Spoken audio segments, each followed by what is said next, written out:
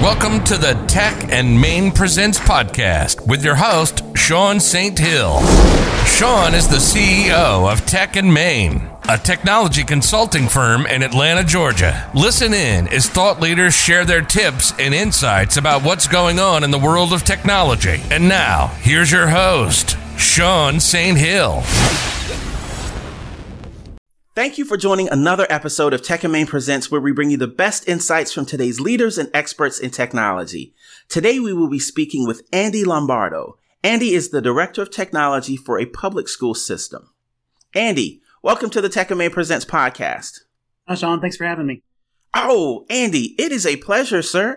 Thank you for taking time out of your day to be with us.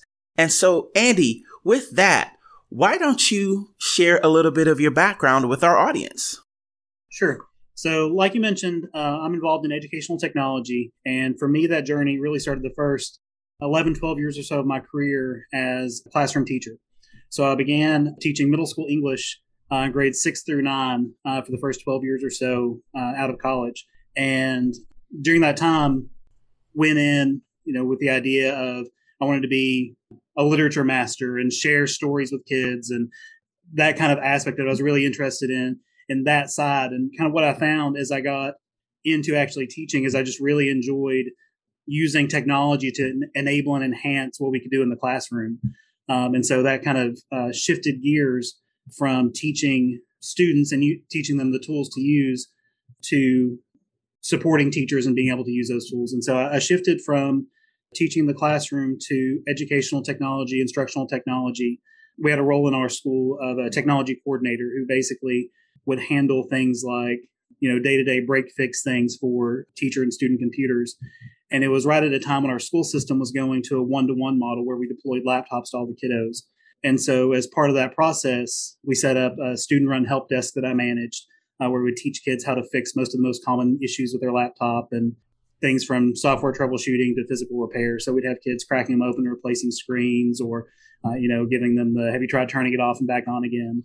Kind of that whole range of training of things that they might see as a frontline worker. So we did that with 8th and 9th grade students when I was there. And so it was a combination of, teaching students how to maintain hardware, but then also training teachers on available tools for instructional technology, because it was really a paradigm shift going from everybody has just the classroom desktop computer and their interactive whiteboard to everybody has a device. So it was a big shift in kind of how we approach those things.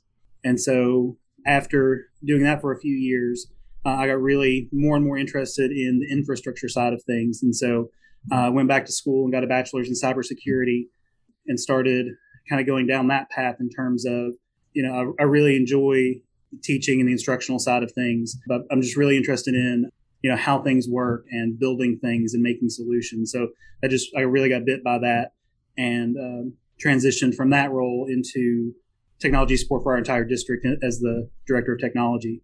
And so that's kind of how that path worked. Okay. So that is an interesting winding road, Andy. Yeah.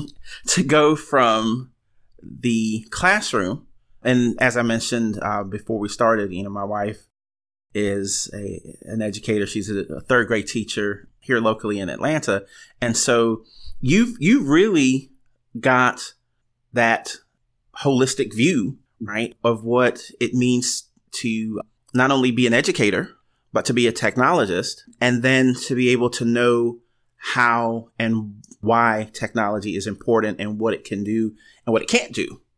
Because if you give technology to a bad teacher, Andy, they're still going to be a bad teacher, but they've got dope technology, right? Right. So I'm fascinated and just really intrigued by that background, because we don't often have a chance to talk with someone like yourself that's got that, that dual citizenship, if you will. Yeah, it's an interesting place to be because, everybody as a classroom teacher has been on the side where they want to do something new and innovative, but the default answer is no for this reason or that reason or, whatever. And granted, there are times that I say no for sure, but I definitely look through that lens. That's the product that we're here to produce, is that teaching and learning. And so striking that balance of trade-off between it's an acceptable level of risk for something that's innovative versus just blanket denial. Oh, that's, yeah, I love that answer. So, Andy, as we mentioned, and as you were so kind to share, you are the director of technology for a public school system. What would you say has you most excited about your daily work? So I think right now we're in a place where the most exciting thing for me personally is that I'm working with a fantastic team. So I mentioned that, early on I was here for the transition to that one-to-one process, and the staffing took a little while to catch up to that, because when we first went to one-to-one, we were basically supporting 10,000 devices between student laptops, teacher desktops, server infrastructure, and everything there. Added up to about 10,000 devices, and we had a total of 2 certified technicians on staff. So that's grown out to where we've had more emphasis on staff who can help handle that load of managing devices, managing systems, and things like that. So it's taken a few years to make that transition, where our staffing was more focused on the instructional technology side, where most of our technology staff were those former classroom teachers who were at the building level working on that transformation. And what our goal was at the onset was that role would become filled by teachers who are just naturally innovative and looking at the technology as it's just a tool, and you don't need a special gatekeeper to be the one to show you how to use the tool.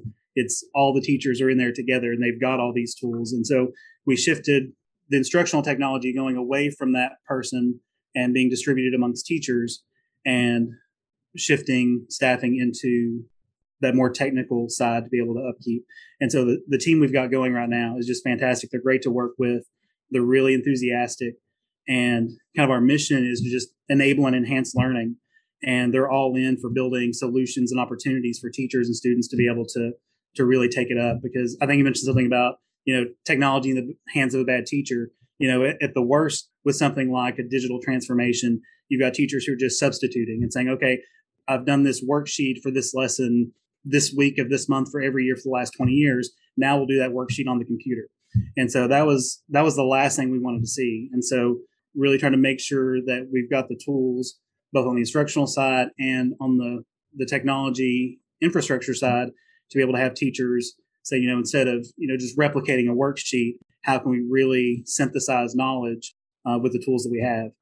And so being able to work with a team that loves doing that, they love to come to work, they love to come up with ways to fix problems. We're talking the office is always about, how can we improve daily work for everybody internally on our team and for teachers and for students and administrators. And so it's really satisfying when you've got everybody bought in and everybody gets along, and it's a great work environment. Oh, that's awesome.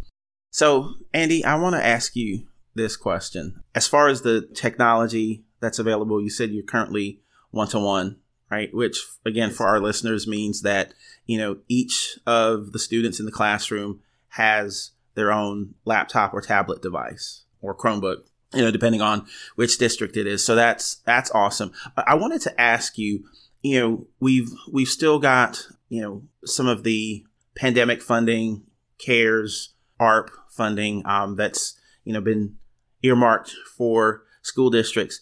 Have you guys been able to take advantage of some of that? And if so, in what way? Yeah. So on one hand, we were really well poised for the pandemic because we already had everything in place, all of our procedures and routines and policies and all the things that a lot of people were struggling with. What do we do when this happens?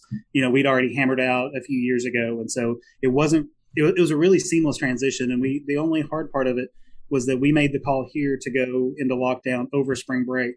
And so there were scenarios where in kindergarten through third grade, they don't take home their devices. So we're like, oh, we have devices for all these kindergarten through third grade students that have to get home. And so we had to work through some of that logistical kind of thing. But for the most part, it's a really seamless transition. And so the way some of that federal assistance has helped us is that we've kind of rolled that into our normal kind of renewal cycles.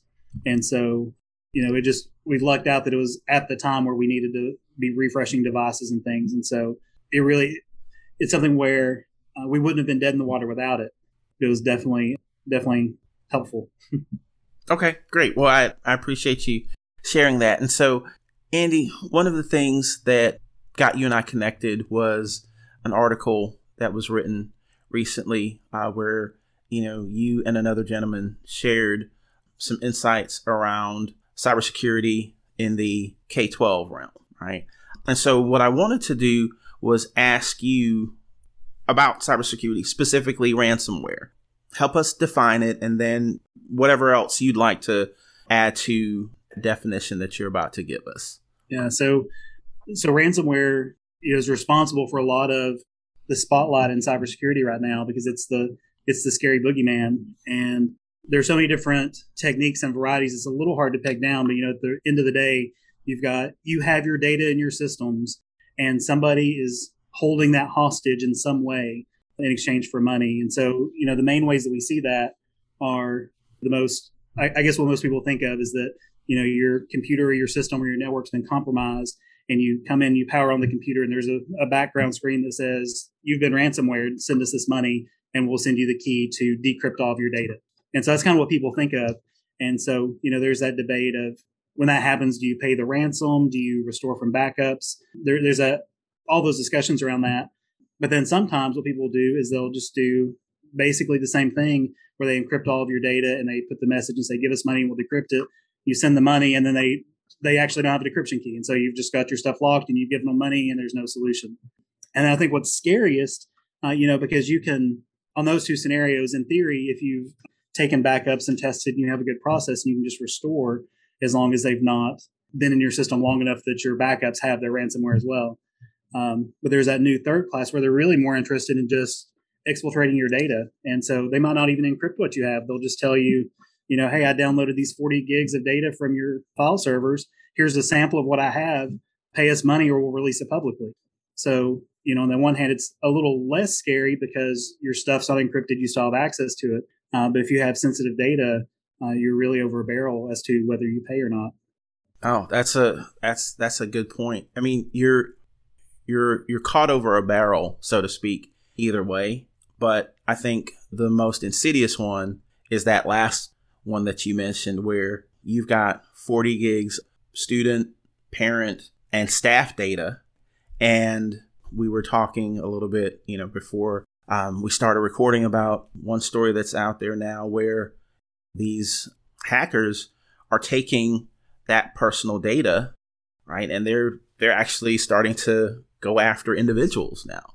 And so technology, amazing. And in the hands of good people, technology is really, really good. So, Andy, thank you for sharing what you did about ransomware. Let's go into what are some things beyond ransomware that we should be concerned with? What should our listeners that are, in higher ed and K-12, what should they be concerned with? One of those things in that what keeps me up at night category, we kind of alluded to just a minute ago about we possess all this data about staff and students and families. And you like to think that everyone recognizes that you have that and takes proper safeguards and everything. But I think a lot of people don't realize just the depth and the quality of the data that we have about people, all the places it has to go. So say, for example, in a student information system, you might have everything from, the normal stuff like parents' name, step-parents' name, grandparents' name, emergency contacts, phone numbers, email addresses, all that kind of demographic stuff. But it gets down to the level of like social security numbers, immigration status, free and reduced lunch, economic status. There's just a wide depth of data, and it's all just sitting in your information system. And one of the things that we see, and that I was kind of shocked and surprised by, is schools are very dependent on software as a service. And so if I can go back to when I was a classroom teacher 10 years ago, we would have most of the software applications we would use would be something installed on a server on-prem, that something that we set up, we managed. They would log into it for this specific assessment or for this specific remediation program or whatever. And then it may be like maybe a dozen programs from K to 12. And so compare that, we made a really quick transition to SaaS applications where right now we have right at 80 different SaaS applications that are running that we are subscribed to and that we're sending data to for K through 12. And so, as vendors very quickly wanted to get on that model of getting that yearly renewal check. Right. They made that transition very fast. And I don't think education, I don't know about other industries, but I think the education didn't really have time to think about how should we share this data. And so I think one of the next big topics is going to be coming up in the education sphere is how we handle those vendor data relationships. And so the first time we did a data audit on what we were sharing and who we were sharing it with, we were seeing things where we might have a reading program that, when we set it up just with the default data sharing settings, we would just say, okay, yeah, default, we'll share whatever the vendor needs. And then we start getting in and looking, and the vendors are requesting things like step parent phone number, like, down to that level of granularity, and not when really they just need student username, homeroom, that kind of information. But they'd be getting a treasure trove of PII on the student that we don't really realize that they have access to. And we've not set up any kind of relationship with the vendor to address how they're going to protect that data. And, say that it's a vendor that we decide to stop using next year. What are they going to do with that data afterwards? Are they going to destroy it? Are they going to sell it? Are they going to share it? If we've not set up some kind of relationship and contract with a vendor that addresses the life cycle of our data, it's scary. So that's one of the big things that keeps me up, and especially with the kids. So if you've got a kid that's a kindergartner, first grade, second grader, and we share say we inadvertently share their social security number with a vendor that has a data breach 3 years from now, and it's going to be until that kid is 18 before they run a credit check for something and realize, oh, someone's been using my social security number and name for 10 years. And now I'm starting off going into college, and I found out I'm trying to get a college loan, and boom, I can't do anything. So terrifying. No, Andy, look, so, our daughter, she went to the same school, K through 8. And so we were good there. She's now freshman in high school. And, as you're, filling out all that wonderful paperwork, one of the things that they asked for was obviously her social security number.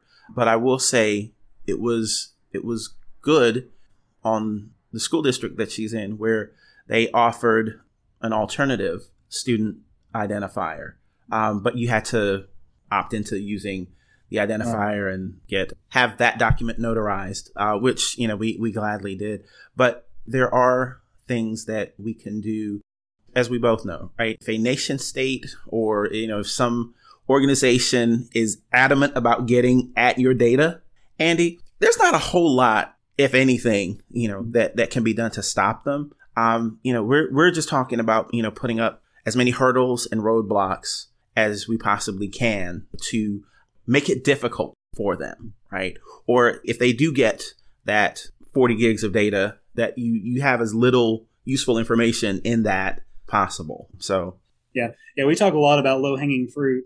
And there's a solution. We have we've got this really easy thing that we can shore up. We try to shore it up, but we, even when we try to roll out something like multi-factor authentication, that's something that, there's a lot of debate about, because there are attacks that can bypass multi-factor. Some people say that it's worthless and you shouldn't do it, but it's, putting one more obstacle in the way to keep from there being low-hanging fruit. And so there's so much disagreement about what, is it worth it? Because like you said, if Russia or North Korea or China or someone really wants what's on my hard drive, they're going to have it. So yeah, look, I was reading something earlier where Turkey and Colombia are now being added to that list of nation states where Microsoft and Google, and they're, when they track these nation states, they give them names, right? And so Turkey and Colombia now have names, Andy. Yeah.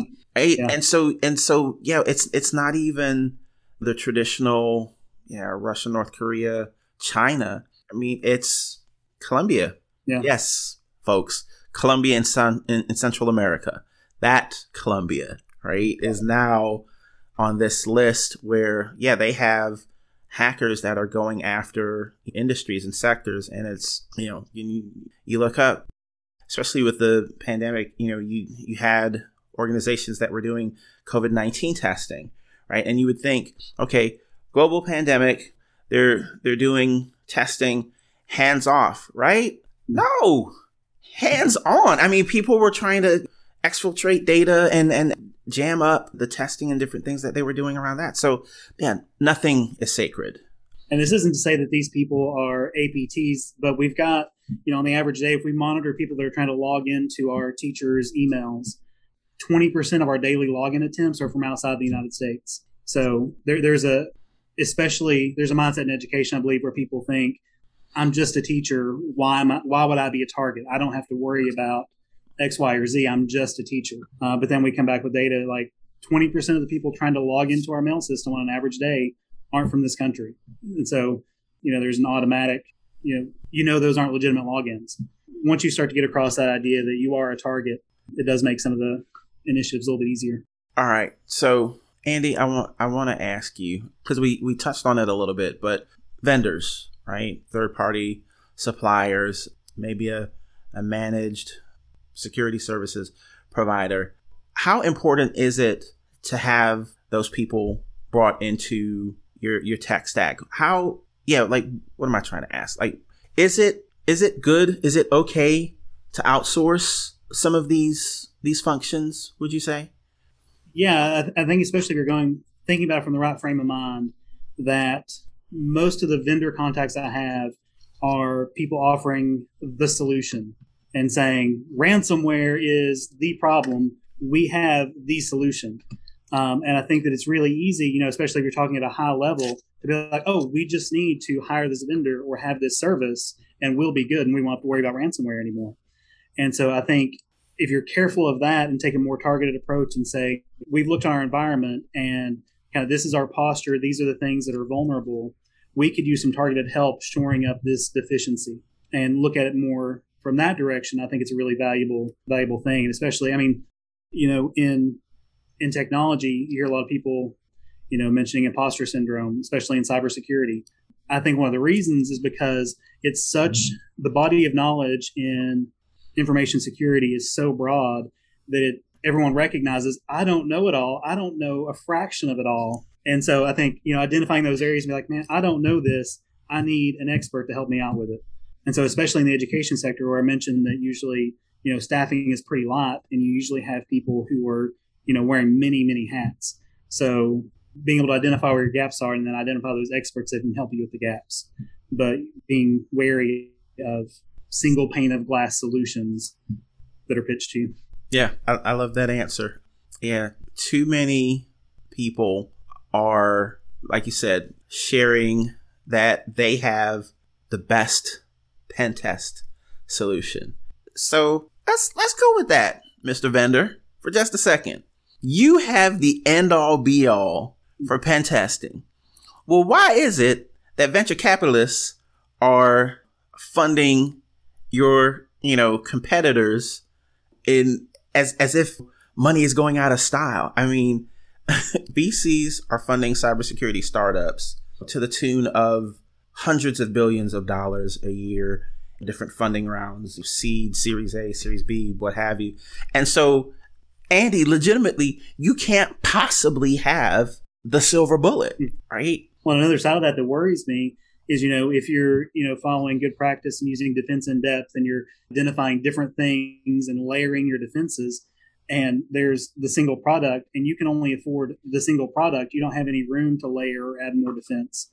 So, it's counterintuitive to have defense in depth, but then go with a single solution. Exactly. All right. So, Andy, I want to get your opinion on open source tools.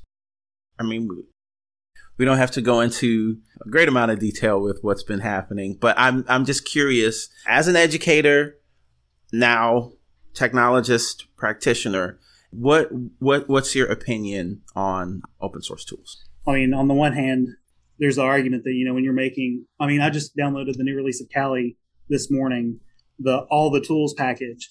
And, when you think that you can just go and BitTorrent something in 30 minutes that has tools that 10 years ago you could have hacked the Pentagon. And the fact that I can have kids that have that on their home laptop. On the one hand, that's scary. It's back to that kind of idea you mentioned earlier that, you can have technology can be a tool and it depends on how you use it. And so I definitely don't think the answer is restricting that, which, I used to make the joke kind of when I first moved into this role that I was in a position where the majority of my end users are trying to hack the system. Because when you've got kids that really want their Minecraft on their school laptop, they're going to stop at nothing trying to find ways to hack their device to get Minecraft on it. So I don't laugh as much about that anymore, but just mainly because it's true. But yeah, I think But the other side of that, though, is that if they're not open source and accessible, then, bad guys are still going to have tools. Right. It gives you the ability to, on the one hand, it's one thing to do a vulnerability assessment, but it's another thing to emulate an attack. And so from a network defensive position, if you've done like the good cyber hygiene, you've got the low hanging fruit, you can't just kick back and say, okay, I think I'm good. You need to test and see if you're good and take those tools that potential student attackers or potential attackers from Columbia or whatever are going to be using. So, I'm a huge fan philosophically, open source movement. So I don't know if that gets at what you're going for. No, that does. I think where I land on open source is with everything that's been going on with the Log4j vulnerability and folks going up to Washington to meet and talk about it.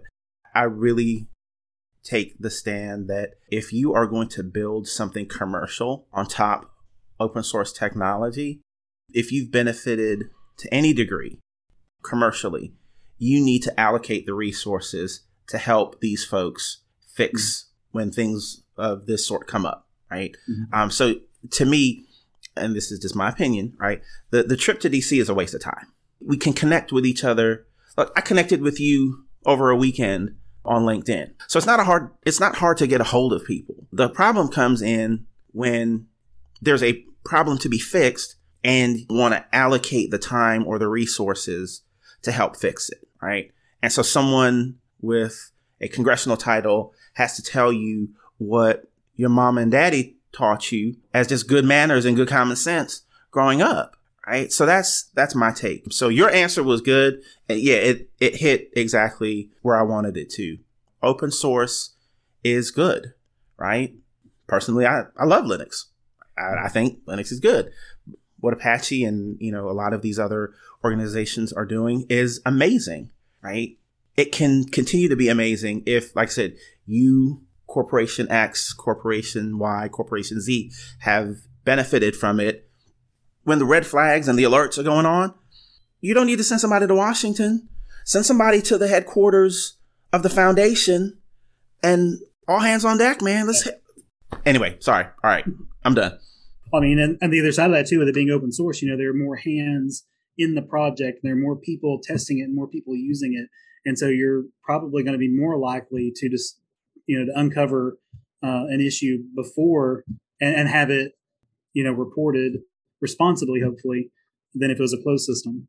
Oh, exactly right. All right. So, Andy, let's talk to the young folks. You alluded earlier to the fact that a part of your career path included having students, kind of help out from a technology standpoint. Now let's talk to them specifically about a career in cybersecurity. What are you going to tell them? So I think, on one level, kind of a higher level than just the cybersecurity is the students in terms of because when I had them, they would be in 6th, 7th, 8th, 9th grade. And so they're in that very malleable state where they think they're grown up or they think they're almost grown up and they're worried about what they're going to do in their life. They're worried about their career. They're like, am I going to, if I don't pass 8th grade science with an A instead of a B, am I out of my dreams? And so, that anxiety is so real. And there's so much anxiety in middle school that usually the way I'd approach career advice starting out, especially if they had no idea what they wanted to do, would talk about lifestyle. Like, what do you want your life to look like? Like, do you want to be on the move all the time? Do you want to be traveling the country? Do you want to be sitting at a computer? And so we kind of start off talking about just what do you want your life to look like? And then backwards design plan from there and be like, okay, you like running all over the country. You want to travel from place to place. What kinds of cybersecurity jobs really fit that? What do you like to do for fun? Oh, I like to craft. I like to, build. Okay, so we'll look for things where, you're creating something. So really trying to tap into the interest, not really in the career aptitude test that they all always have to take, but more of a day-to-day, do you want to be doing something with your hands? Do you want to be reading something? Do you want to be analyzing data? And kind of look at the things that appeal to them and then kind of go from there. Because if you asked me, when I first started studying cybersecurity stuff, I'd be like, oh, I love cyber forensics.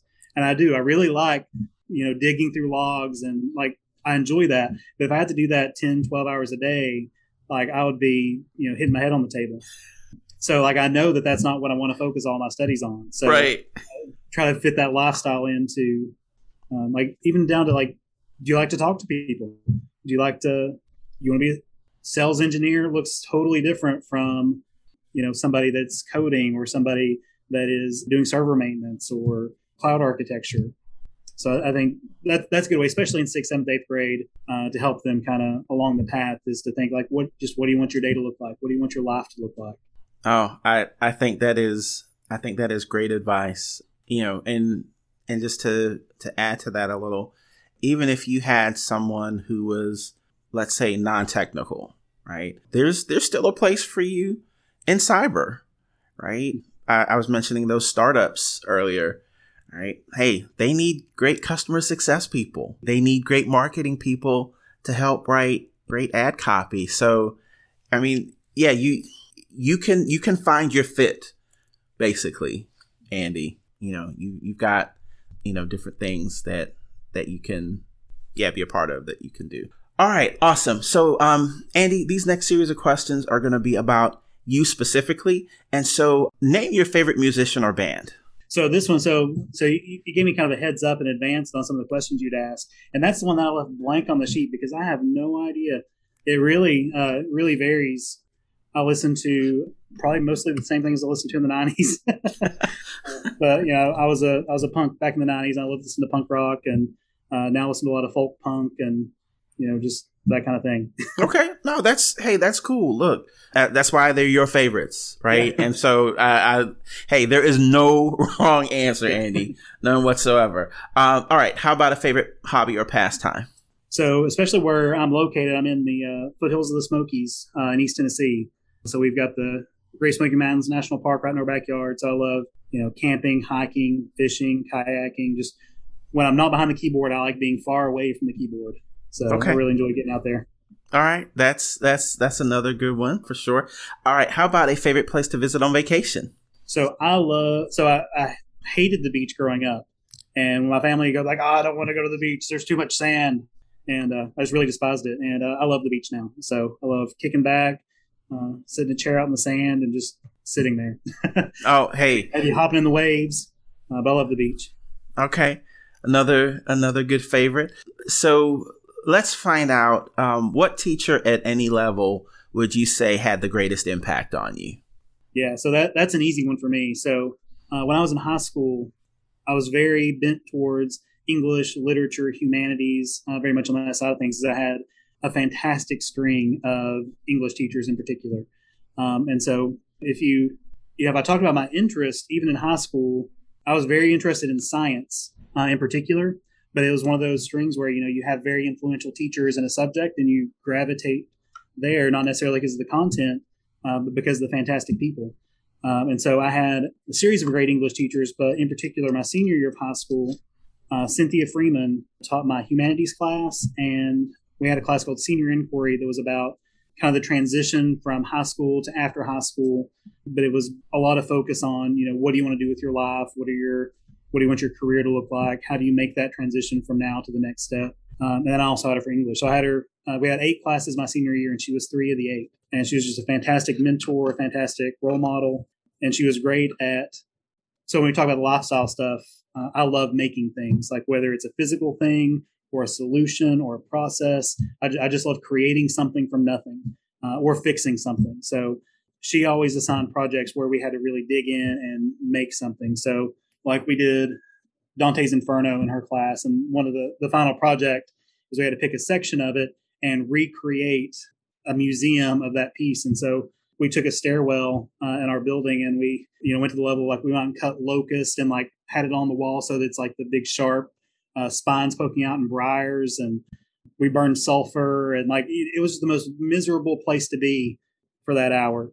But like, she had a great way of giving great projects that let you, she wouldn't give expectations. She would say, here's the topic, wow me. And you'd take that opportunity and you would see how much you could see, what you could do, what your limits were of coming up with something creative and interesting. And she was just a fantastic guide in that. And so she's one of the teachers, even though I work in the school system that I went to school in, she's one of the only people that I still see at least on an annual basis. So we still make my kids will go trick-or-treating at her house every year, try to meet up for lunch. So it's, one of those people that you stay in contact with and, they believe in you and, they make you set your expectations for yourself really high. So she was definitely that teacher. Oh, shout out to Miss Freeman. Yeah. That's good stuff, man. All right. So, Andy, let's jump in the time machine and go back to 18-year-old Andy. What is the Andy of today going to tell his 18-year-old self? So the number one thing I would tell myself was use your time wisely. So I'm in the season of my life now where, I've got 2 kids, I've got a wife, I've got a job, and there'll be days where I'm just like, I want to do this thing in my home lab, or I want to do this thing. I want to set this thing up, or I want to try this project. And I'm like, okay, I'm going to have to schedule that for like 11:30 tonight, from 11:30 to 11:45. And then tomorrow morning I'll get up early. And I think back to 18-year-old Andy, and I'm like, dang, you wasted time just in like hours of nothing to do. I'm like, I'll just sit here and I'll do whatever. I just want to shake him, be like, use this time, go do something. So that would be my definite top advice for 18-year-old Andy. No, look, Andy, I think that is great advice. I've been around the sun many times now, and I think I would certainly say the same to my 18-year-old self and probably my 28-year-old self while I was at it. Shoot. No, that's good advice. That is the 2 things that people, give you that are the most precious: their time and their money, right? And if they give you both, then man, that speaks volumes. But yeah, you can never get that time back, and you always need to make sure that you have put it to good use. So yeah, flawless advice, my man. Yeah. Like, man, if you could just give me some of that time and I'd take it now, I'd be golden. Yeah. It's funny. I had someone tell me recently, I need 30 hours instead of 24. I was like, don't we all, brother? Don't we all? Yeah, and that was one of the things. So back to Miss Freeman, one of the things she would always, when we'd start complaining about, oh, this project's so big, we need more time. And she would just stop the class and say, okay, if you're not busy, raise your hand. And, no one would raise their hand. And everybody would look like, okay, I get it. We're all busy. We all need the 30 hours. So that's a definite good lesson. Oh, agreed. Well, look, Andy, as with all things, man, we've come to the end of a really good time. I have thoroughly enjoyed this. But before we go, what is the best way for people to get in contact with you? So best way, so I have a LinkedIn, Andy Lombardo. That's usually the place where most of my professional networking kind of things goes. As long as you're not a vendor, because I'm sorry, vendors, I ignore you on LinkedIn. If you haven't noticed yet. Well, as well, you should. Look, I mean, nothing against, vendors or whatever, but there is a way in which you contact people, and it's not spamming them on LinkedIn, folks. I'm just saying. So yeah, please don't do that. Any of our vendor friends that are out there, please don't disrespect people's time or, their opportunity to connect by doing that. So, okay. But with that said, Andy, again, man, thank you for being with us, and we will definitely have that information in the show notes. And Tech and Main Presents family, thank you as always for listening. And be sure to tune in next time when we will have another technology expert share their wisdom. Goodbye for now. You've been listening to another episode of Tech and Main Presents. Be sure to subscribe on Apple Podcast, Spotify, or wherever you listen to your favorite podcast. Don't forget to tell your friends, and thanks for being a part of the Tech and Main Presents community.